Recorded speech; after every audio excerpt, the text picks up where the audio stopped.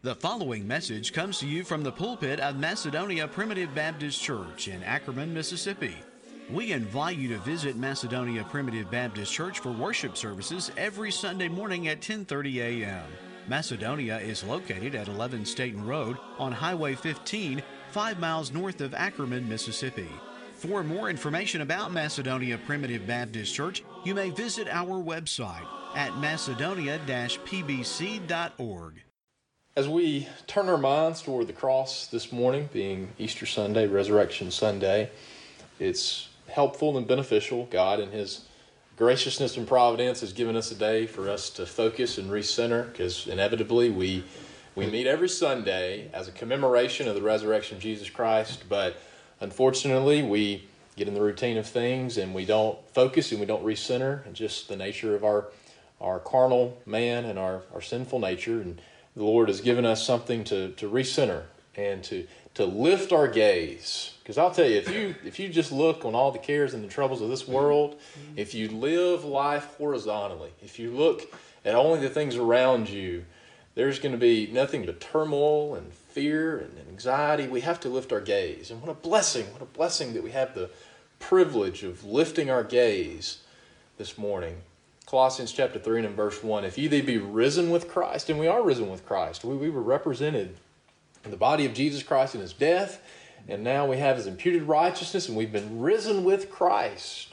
If ye then be risen with Christ, seek those things which are above, where Christ sitteth on the right hand of God. Set your affection on things above, not on things beneath. And the reason that we have the hope of the resurrection, the reason that we believe that if our bodies are sick right now and things hurt and our bodies are not what they want to be, praise God for the hope that we have of the resurrection, that we're going to come up as glorified bodies, and if we're alive and remain, we're going to be translated and we're going to see the Lord face to face. But the reason we have the hope of the resurrection, that we can look at all of the afflictions of this world, and in light of the resurrection and in light of eternity and in light of heaven, we can look at them and say it's but a light affliction. But a light affliction only when we are looking at the cares and troubles of this world through the lens of the resurrection. Okay? Because if you're just looking at everything around you and your eyes are not setting your affection on things above, and you're not looking vertically, if you look too much horizontally, there's going to be a lot to quench your joy in Jesus Christ. But the reason that we have a hope of the resurrection is because of Jesus' resurrection, okay? I want to make sure that we understand that. I mean, I cannot overstate the importance of the resurrection of Jesus Christ. This is the only reason that Christianity is true and every other religion is a false religion, okay? The reason why, not just the reason why we have the hope of heaven, the reason why we have the hope of the resurrection at the last day, but the reason why everything that we have based our lives upon. Because you need to seek first the kingdom of God. Christ needs to be first and foremost in your life. And if you do that, everything you have based your life upon hinges upon the resurrection of Jesus Christ from the dead. Okay? I cannot emphasize that enough. And we need to be reaffirmed in that truth this morning. Romans chapter 1. We'll just pick up here in verse 4. Let's read verse 3 first. Concerning His Son, Jesus Christ, our Lord, which was made of the seed of David according to the flesh, and declared to be the Son of God with power, according to the Spirit of holiness, by the resurrection from the dead. You know, He spent His entire ministry, Jesus walked around for 3.5 years saying, I am one with the Father, right? That's why the Jews wanted to kill Him. Now, there were multiple reasons they wanted to kill Him. They were taking away His power, taking away their authority and their influence to control other people and put them in bondage. But He was saying that I am one with the Father. And you know what? You either have to do one of two things with that. You either have to do what they tried to do, which was try to kill him for blasphemy, because he's either a blasphemer or he's God manifest in the flesh, and there's no in between. Okay? Now, these wicked, unregenerate men that were not concerned about holiness and upholding religion, they were just concerned about losing their authority. They rejected him because they had not been quickened in the heart, had a hard and stony heart, and therefore they were cut to the heart instead of being pricked in the heart. But they desired to kill him. They desired to silence this man. But you only have two options in the view of Jesus Christ. You either have to accept him as a blasphemer, or you have to accept him as the Son of God. Okay? There's no in between, because he didn't leave you any in between. Okay? He didn't leave you the in between to say he's just a good man and a prophet. He didn't leave you that opportunity. He said he's God. And either he's a blasphemer or he is truly the Son of God. And what was the identifying mark that proved that he was who he said he was? His resurrection from the dead. You know, not only did he say I'm the Son of God, but he said in many different places, consistently, all throughout his ministry, the Son of Man. By the way, I was reading back through this week, and when he said that, when he said those statements to the apostles and to other people, he didn't say the Son of God will be scourged and mocked and crucified and be resurrected. He didn't say the Son of God. Every time he said the Son of Man. The Son of Man. Now, he's the Son of God and the Son of Man. But he did not say the Son of God will be. But when it happened, it was evidence that he was the Son of God. You see that? He didn't go around saying the Son of God will be. No, you look at what happened and you reach the conclusion that he's the Son of God. He said, I am the Son of Man, because he had to be the Son of Man to be the rightful representative to pay the penalty for our sins. But he went around telling people, and it's funny, even his enemies knew it. They said, he's been telling people he's going to be out of the grave in 3 days. We got to make sure we add some extra military to try to protect his tomb, because his disciples are going to try to steal it and try to deceive everybody. Even his enemies, he said it so consistently that his enemies knew that he was saying that he was going to be resurrected the third day. And they, of course, those beautiful texts there where they said, all right, go make it as sure as you can. Do the best you can. Well, obviously, man can't keep the Son of God in the tomb, right? But he said consistently that I will be mocked and scourged. I will be crucified. And I will be resurrected the third day. And that is the proof positive. He was declared to be the Son of God with power by the resurrection from the dead. In Matthew chapter 12, he said that even an adulterous generation seeketh after a sign. There's only one sign that I'm going to give you. Son of Man is going to be in the heart of the earth 3 days and 3 nights, just like Jonah was 3 days and 3 nights in the whale's belly. And by my resurrection from the dead, that is the only sign that you're going to need that I am who I said I am. That I am the Son of God. And he was resurrected. And he was publicly manifested to prove the authenticity of his statements of who he said he was. He declared himself to be one with God and to be the Son of God. And by his resurrection, it was publicly manifest that he was the Son of God. Okay? Praise God. Praise God for the resurrection. Now this morning, I would like to focus on one specific character that we find in the Gospels. Let's turn to Matthew chapter 27.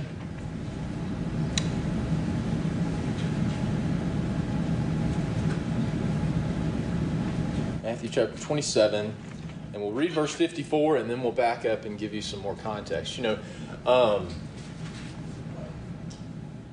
Jesus Christ was publicly manifested to be the Son of God by his resurrection.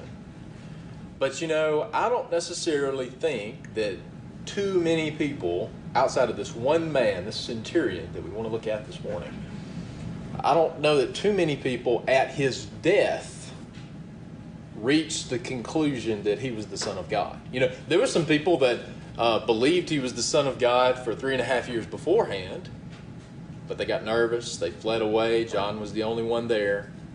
You know, Mary, I think Mary probably still believed it. You know, Mary's a very special character. She pondered a lot of things in her heart. And, you know, Mary maybe still believed that he was the Son of God. But there was not much about what was happening on the cross that was making you think that this was God manifest in the flesh, right? Now, 3 days later, by his resurrection from the dead, it was evident that he was the Son of God. But what we find here is this centurion who had been overseeing everything that was happening with Jesus Christ. He oversaw the scourging. He oversaw the mocking. He oversaw the blasphemy. He was the one who gave the orders to the men to drive the nails through his hands and through his feet. The centurion was overseeing everything that was happening on behalf of the Roman military under the direction of Pilate. And then Jesus gives up the ghost. It is finished. My God, why hast thou forsaken me? Father, into thy hands I commend my spirit. All those sayings of Christ on the cross. And then you have this powerful earthquake. The veil of the temple is rent in twain. Matthew chapter 27 and verse 54. Which, by the way, let's just start reading here in verse 51. In verse 50, Jesus cried with a loud voice, and he yielded up the ghost. And behold, the veil of the temple was rent in twain from the top to the bottom, and the earth did quake, and the rocks rent. And this very interesting little tidbit here that I don't have anything for you other than exactly what it says. The graves were opened, many bodies of the saints which slept arose, and they came out of the graves after his resurrection and went into the Holy Spirit, into the holy city, and appeared unto many. Very interesting. And a lot of people try to explain that. I have no idea what that means, how that works. I don't have a clue.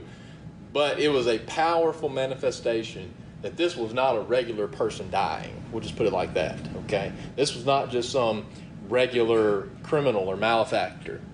There was something that was special about the death of this man. So not just the veil of the temple and not just the earthquake. I don't know necessarily if this centurion saw these people resurrected or not. But based on his assessment of everything that was happening, now the centurion and they that were with him, watching Jesus, saw the earthquake and those things which were done, they feared greatly, saying, truly, this was the Son of God. Everything that they saw happening, their conclusion of that in the Spirit, primarily the centurion, but there were some other people that were there with him too, that reached this conclusion. Truly, verily, verily, if you will, truly, this was the Son of God. Now, what was it about Jesus dying on the cross that made this man reach that conclusion? I mean, there wasn't much about the death of Jesus on the cross in a natural sense outside of the Holy Spirit that someone would have reached the conclusion that this is God. Because it doesn't matter what your idea of false religion of a deity is. There is no religion that's ever created an idea of a deity that has the ability to be killed, right? I mean, the purpose of being God is that no man can kill you. I mean, even the pagan religions got that right. So how is it if this man is God, and he had verified, by the way, he was the one that was in charge of the soldiers. He was the one who went and told them, go break their legs. He was the one who told them to do that. And they came back and said, he's already dead. He's already dead. He's already given up the ghost.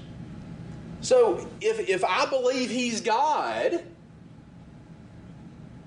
how can I reconcile in my mind that this man's God and he died, right? And nobody's idea of God is that they can die. But I'll tell you, the Spirit of God testified to the soul of this centurion to reach the conclusion that didn't make a lot of sense from the natural events that he was witnessing. And he said, truly, this was the Son of God. Now, I'm going to infer a little bit this morning. Take it for just that. Study, as an old Berean, study this out yourself. We don't necessarily know directly from the text of Scripture anything about this centurion prior to this statement.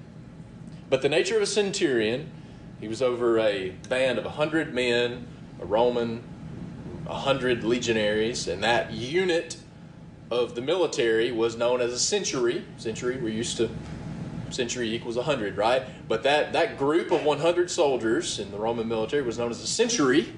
So the person who was over the century was a centurion, right? So he was commanding 100 soldiers, and they were the ones that were charged with carrying out everything that Pilate, as the Roman governor of Jerusalem, everything Pilate told him to do, he was the supervisor. He was the man in charge. Now, we have the amazing testimony, praise God, in particularly the Gospel of Luke, of the amazing regeneration and conversion of the thief on the cross. We see that both one of the brother, I think it was Brother Paul Blair yesterday at Sulphur Springs, talking about the offense of the cross and the shame of the cross, and you know, how bizarre is it that people that were enduring the same affliction. I mean, it's one thing for people that were not suffering and they weren't on the cross to be passing by and mocking and making fun of Jesus on the cross. But the men who were enduring the exact same, I mean, they were suffering to death. And they were mocking and blaspheming Jesus Christ. You know, that is evidence of an unregenerate heart, right? They both of them, both those malefactors cast the same in their teeth as those people that blasphemed as they walked by. But then we have the beautiful testimony of the Gospel of Mark, right? That then there came a time that thief on the cross, he rebuked the other one who did not have a change. And he said, why are you saying this about this man? He said, he's a just man. He's a righteous man. Why don't you fear God? You know, there's no fear of God before the eyes of the wicked. Now, all of a sudden, this man fears God. And there wasn't anything. You were talking about the conclusion that the centurion reached, that this is the Son of God. He said, Lord, remember me when you come into your kingdom. There wasn't anything about the natural events of what was happening by Jesus on the cross that would make you think that he was a king, right? Kings don't get killed by the people. They're the ones who killed the insurrectionists, right?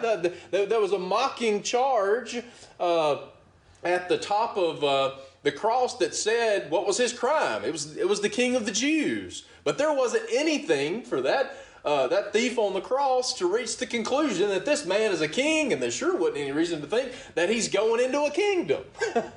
I mean, what kingdom could he possibly be going to? If he's the King of the Jews have rejected him, right? I mean, it's one thing for him to think he's a king, but what kingdom could he possibly be going to that you can remember me in?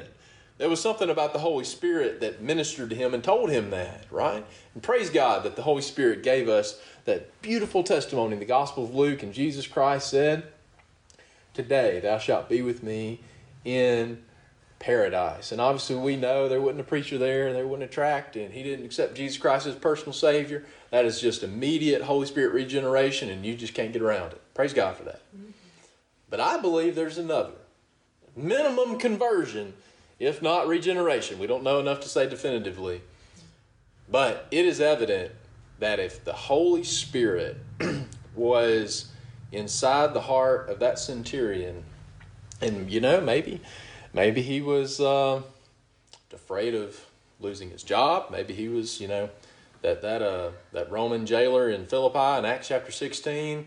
He was afraid that those criminals had left and he was going to kill himself, because if he messed up on his job, it wasn't just that he was going to die, his wife and his kids were going to get killed. So who knows? You know, maybe the centurion, maybe he was just being a conscientious objector, and you know, I don't have enough boldness to leave my position as a Roman centurion, because not only am I concerned about my future, but you know, maybe my family and my kids might be killed if if I accepted Jesus and left. So one of two things. Either he was a conscientious objector when he was telling these men to do these things to Jesus, or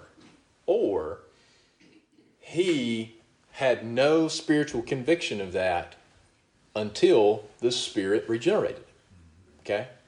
And we don't know which one of those it is. We don't know if he was commanding these men to do these wicked, blasphemous things with no conviction and simply being cut to the heart. Or maybe he was convicted about it, but he was just feeling the pressure of his position, and he was unwilling to stand up like he should have in that moment. But at a minimum, whether it's regeneration or not, at a minimum, this man certainly exhibits conversion.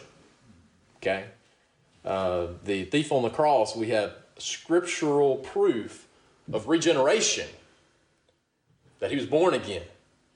But the centurion, though, at a minimum, he certainly was brought to conversion, if not regeneration. And we know that only someone that has already been born again can make this statement, right? And certainly it would only be by the understanding of the Holy Spirit that anyone would reach the conclusion that this was the Son of God from what he had just witnessed. Okay? So let's back up for a minute. So if this was the centurion, that was the supervisor, the leader of Pilate's group of 100 legionaries that were his primary Roman police force there in Jerusalem. I don't believe this centurion found out about Jesus on this day, right? I mean, there's a lot of people that Pilate knew about Jesus for a long period of time. Now, there were only a handful of times that Jesus went into Jerusalem. Went there for various feast days, and that's kind of one of the benchmarks. Him returning for Passover is one of the benchmarks that we have to identify about a 3.5-year ministry. But most of his time was spent up in Galilee, right, to the north. But this centurion would not have heard for the first time about Jesus of Nazareth on this day, right? There was a lot of buzz. At a minimum, the 7 days before, Jesus, what's commonly known as Palm Sunday, which Jesus didn't come into Jerusalem when they laid the palms down and Hosanna as the Son of God, when he went into the Jerusalem on a colt and the foal of an ass. Well, that happened 7 days previous to his crucifixion, which doesn't fall on a Sunday. But at a minimum, there was a lot of buzz of Jesus of Nazareth during those 7 days leading up to his arrest, right? I mean, it's pretty evident that Pilate and the centurion would have heard about all of the Jews being thrown out of the temple. They would have heard about him coming and telling the Jews, getting all worked up because he says, this temple, I'm going to destroy it. And in 3 days, I'm going to build it up again. Right? All this conflict that was happening between the Pharisees and Jesus in these 7 days leading up, there would have been a lot of buzz in the city of Jerusalem. And the centurion would have been aware of that. So now Jesus, they have Last Supper, go pray in the Garden of Gethsemane, and he's actually not arrested by Romans. They go there with swords and staves. I guess maybe, I don't know if these were just chief priests and scribes and the Pharisees. I don't know if they had their own little religious police force or not, or if these were just the leaders who were so mad they picked up swords. But it was the Jewish leadership that went and arrested Jesus in the Garden of Gethsemane. And I was reading back through that this morning, the powerful testimony. Judas came and kissed him to identify Jesus because he was a common man, and they had to identify which one he was. And then he said, we see Jesus of Nazareth, and he says, I am he, and they all fell back. Based on just the power of him saying, that's been the name of God Jehovah God all the way back to the Old Testament. It added he in our KJV English, but he said, I am. I am he. We see Jesus from Nazareth, and he said, I am. And his testimony of I am knocked these enemies back on their back just because of his power of testimony, just saying I am. And then he went to the various high priests and Sanhedrin and those different trials, and then he goes to Pilate the first time, okay? And Pilate can't find anything wrong. And then he finds out that he could be in Herod's jurisdiction, so he puts him back to Herod, and Herod just mocks him and tries to, he doesn't really have much of a trial there. But then he just ships him back to Pilate, okay? And then they arrive at Pilate the last time, and they go through it all again, and he reaches the conclusion, I can't find any fault in the man. He's innocent. He's innocent. And then he's trying to kind of get out of it. And he says, all right, well, will you let me release him, or would you rather have Barabbas, this insurrectionist, this murderer? And they say, give us Barabbas. And it's just amazing. Of course, this shows just the wickedness of the unregenerate man's heart, that they said, let his blood be on us and on our children. They said that. And you know what? Unfortunately, the Lord blessed them to reap what they sowed. It was their children. It was the next generation, 40 years later, that had to endure the destruction of Jerusalem. The Lord held them to their testimony. They said, Pilate said, I want to let him go. He's not worthy of death. And they say, crucify him. And he said, no, I can't crucify him. And they said, okay, put all the blame on us. Let his blood be on us and on our children. And then it was their children who had to endure the destruction of Jerusalem 40 years later in 70 AD. But after that, Pilate finally caves to the political pressure. It was a pretty good political day for Pilate. He made friends with Herod, who they had a lot of problems with previously, and he built a lot of currency up with the Jews. Very successful political day for the politician Pilate. So they said, crucify him, and then finally he just succumbs to the pressure and wanting to make political gains. Matthew chapter 27,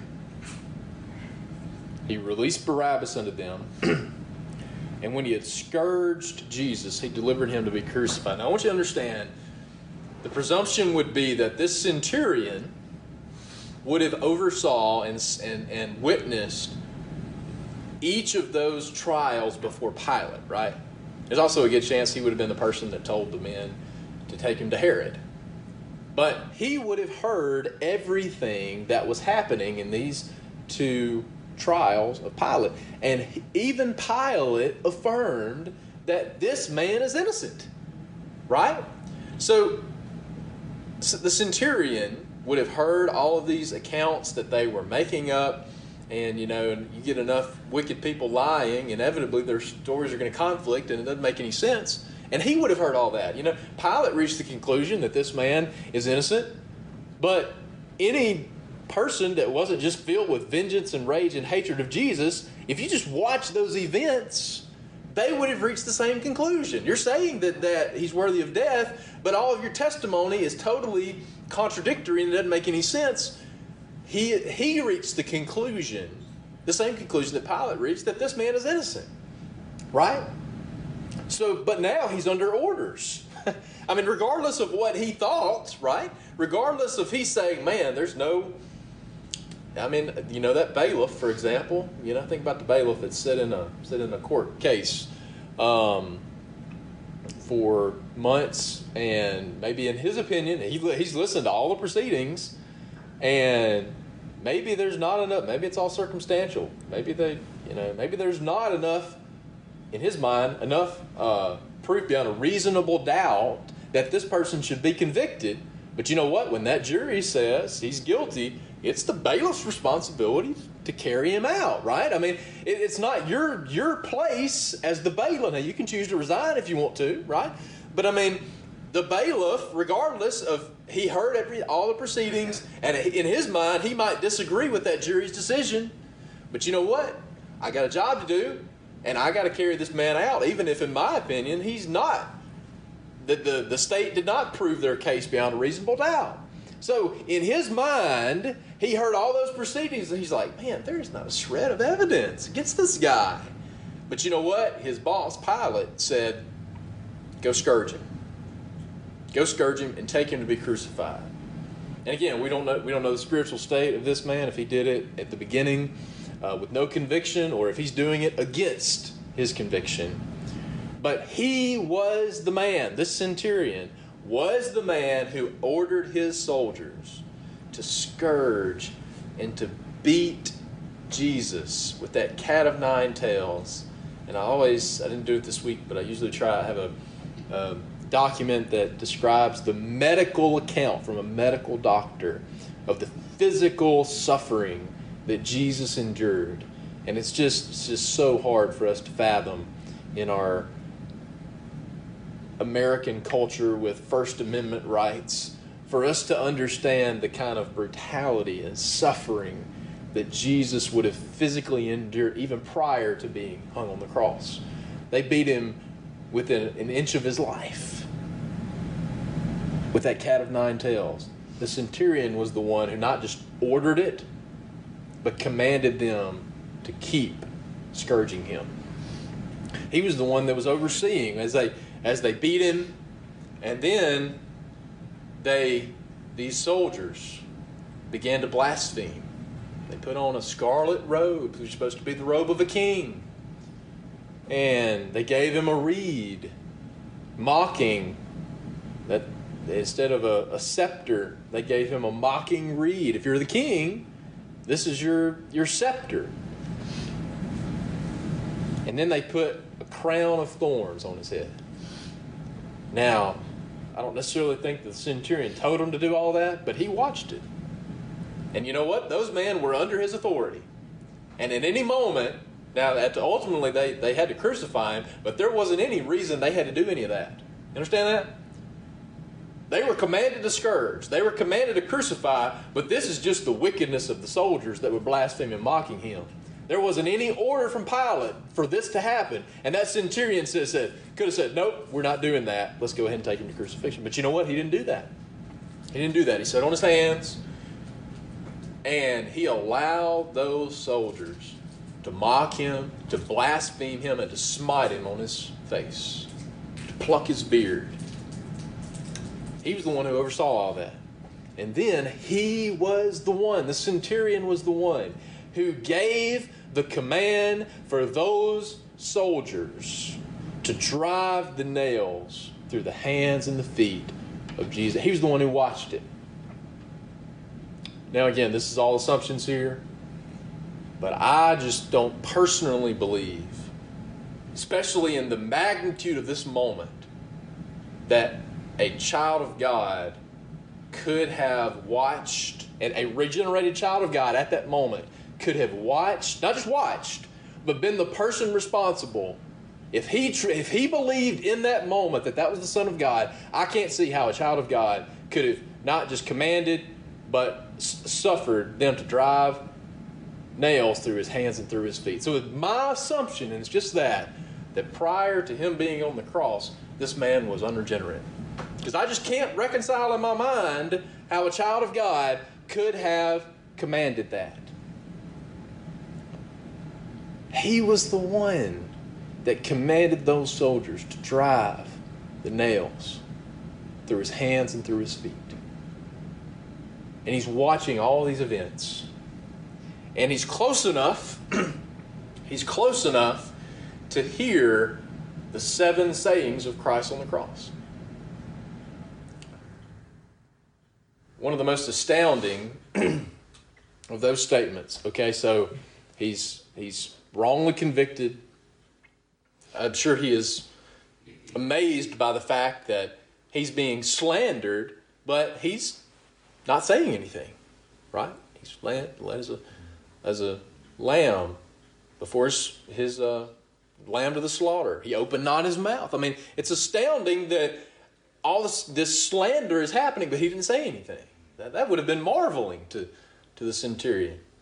And then he carries the cross up the hill, and he is being, even in the centurion's mind, he is being unjustly killed because there's no evidence to support the capital punishment. And one of the first things, you can look at the different chronologies about which one may have came first, but one of the first things as the centurion is within earshot that he hears, and you know what, I've always believed that this applies to the thief on the cross, but I believe, at least in my personal opinion, I believe it also applies to the centurion too, that in spite of all that they did to Jesus, one of the first things that centurion heard Jesus say was, "Father, forgive them, for they know not what they do." And it's just my personal opinion, and it's just that, because people are born again by the voice of the Son of God. And it's my opinion that when Jesus said that by the voice of the Son of God, that's when the thief on the cross was regenerated. And it wouldn't surprise me one bit. I don't have any scripture to back it up, but it wouldn't surprise me one bit if it was that same voice and statement of the Son of God of when that centurion was regenerated. Father, forgive them because they know not what this centurion, this child of God, that I am paying my blood for his sins. He doesn't understand what he's doing. He doesn't understand what he's commanding. There's going to come a time where he understands it just a couple hours later, but he doesn't understand at this moment that he is commanding his men to drive the nails to the hands and the feet of the Son of God. And it's my opinion that there's a good possibility that moment, the voice of the Son of God, Father, forgive them, for they know not what they do, that is when the centurion was regenerated. Because I can't reconcile that he did understand what he was doing previous to that. But what an impactful statement, right? I mean, anyone would look at that, and anyone that has seen the proceedings, they would say, man, this is so unfair, right? And then for that man that's in the brutal suffering of the cross to say, Father, forgive them, for they know not what they do. That's a powerful statement, right? And then various statements on the cross. I thirst. He tells John to take care of his mother. Behold thy son. And then tells John, behold thy mother. Then you get a little bit later on, and he says, my God, it says in the Greek, my God, why hast thou forsaken me? Right? Then he says, it is finished.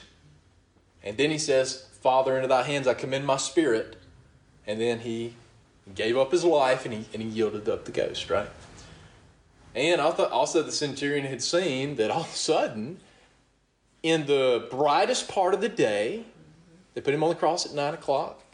In the brightest part of the day, from 12 p.m. to 3 p.m., all of a sudden it's totally dark. That's abnormal, right? That doesn't happen. There may be clouds, but the sun doesn't stop shining in the brightest part of the day. And he's just letting all this sink in, right? And then, again, he's within earshot to be able to hear everything that Jesus is saying on the cross. And then he hears him cry out, my God, why hast thou forsaken me? And he hears him cry out, it is finished. And then he hears him say, Father, into thy hands I commend my spirit. And as soon as he says that, there is a massive earthquake. As soon as now, I don't know if he had vantage point to the temple, but at that moment, the veil of the temple was rent in twain from the top to the bottom. And I think that there was some commotion over at the temple. Okay? I don't know if he had a vantage point, but there was significant commotion over at the temple. And then, I don't know how quickly it happened, But there were dead bodies resurrected. I don't know if he saw them before he made this statement. But then his conclusion for everything that he was witnessing, and I feel like that for the most part, everyone else that had previously believed that Jesus was the Son of God, now is when they're starting to doubt it, right? I mean, we believed, kind of like those people on the road to Emmaus a couple of days later. We thought he was the one that would redeem Israel. You know, even Mary, his own mother, there had to be something that crept in his mind. We thought he was God, but he just died, right? I mean, I know he told us he was going to, but I mean, how could God die? So, everyone in that scenario, in a natural sense, outside of the power of the Holy Spirit, would have said, even if we hoped he was the Son of God before, now that doubt's creeping into my mind, right? But the centurion's response was the opposite. You see that? And that's just the power of the Holy Spirit. The Spirit of God testified to him that these are evidences that this is not just a regular, the centurion, if he's a centurion, he's not a first-year person in the Roman army. He's been doing this a long time. He has seen a lot of people die, which, by the way, I missed the point that he was the one who told those soldiers to go and break the legs of the people on the cross. And when they got to him, they said, he's already, and again, this is me filling in some gaps, but when they got to him and they realized he was already dead, I doubt they would have just done this without asking their supervisor, hey, it looks like he's already dead. Okay, well, check. What do you want me to do? Put the spear in his side? Yeah, go ahead and do that. Put the spear in his side. He saw all that. And he was the one, let's look at the other verse that, this is in Mark 15. Mark 15. This is the other verse that addresses the centurion along with Luke. We're going to get to Luke in just a minute. Mark 15, 44 to 45. And Pilate marveled if he were already dead, calling unto him the centurion, and he asked him whether he had been any while dead. And he knew it of the centurion, and he gave the body to Joseph. How did he know when Jesus died? Because the centurion heard him say, into thy hands I commend my spirit, right? The centurion told Pilate that. Now let's look at Luke's account of the centurion.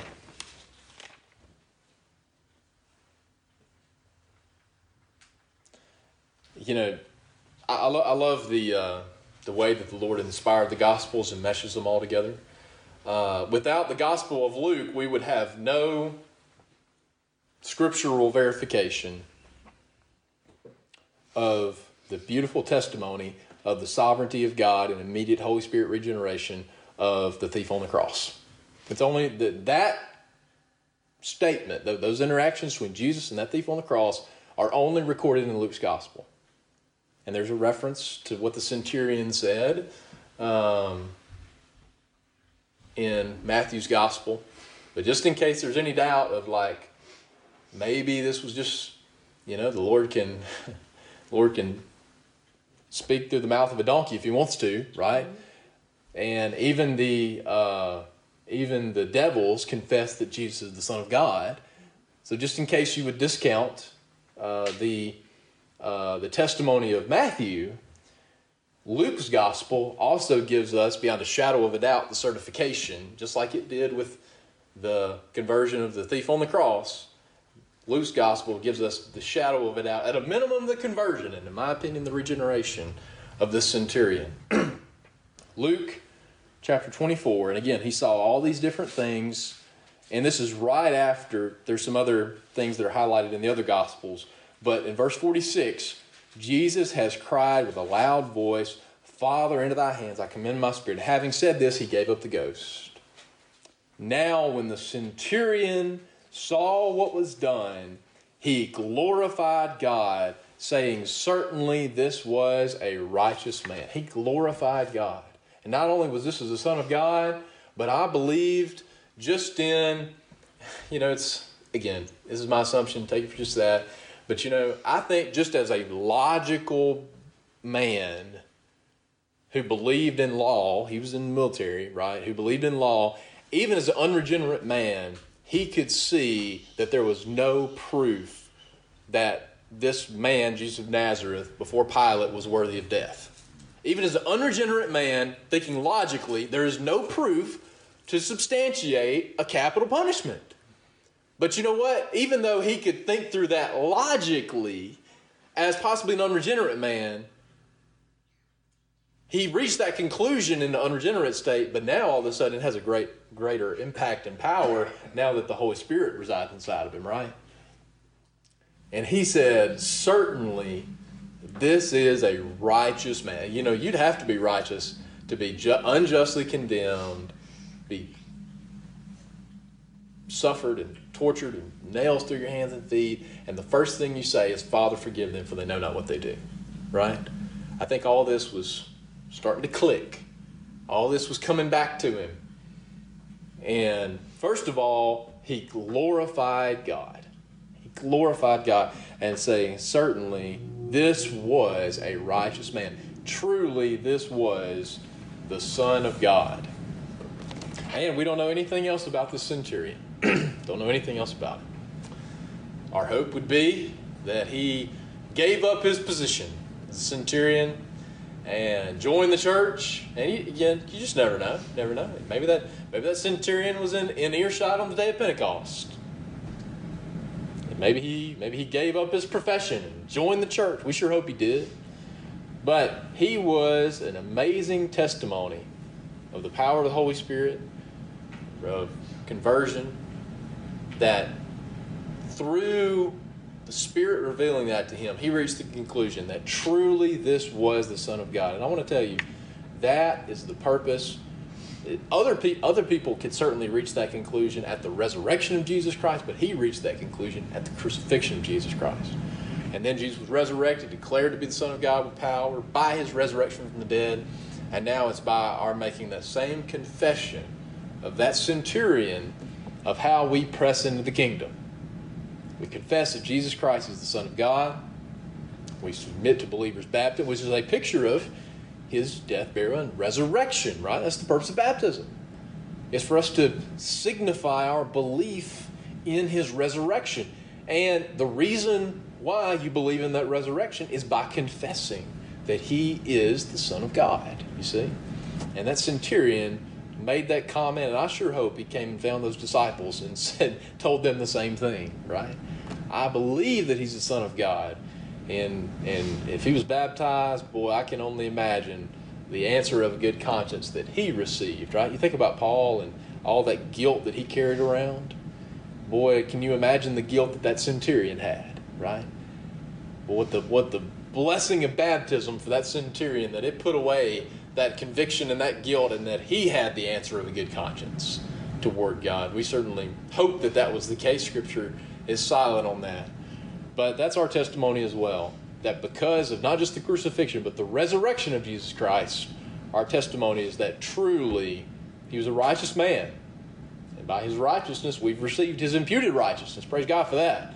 But by his death and burial and resurrection, truly this was the Son of God. And that's our testimony in the church today as well, that we have upheld ever since those original days of the kingdom of God in the original Baptist church. We thank you for listening to today's message and invite you to visit Macedonia Primitive Baptist Church for worship services every Sunday morning at 10:30 a.m.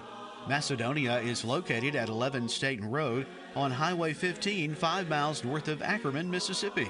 For further information about Macedonia Primitive Baptist Church, you may visit our website at macedonia-pbc.org.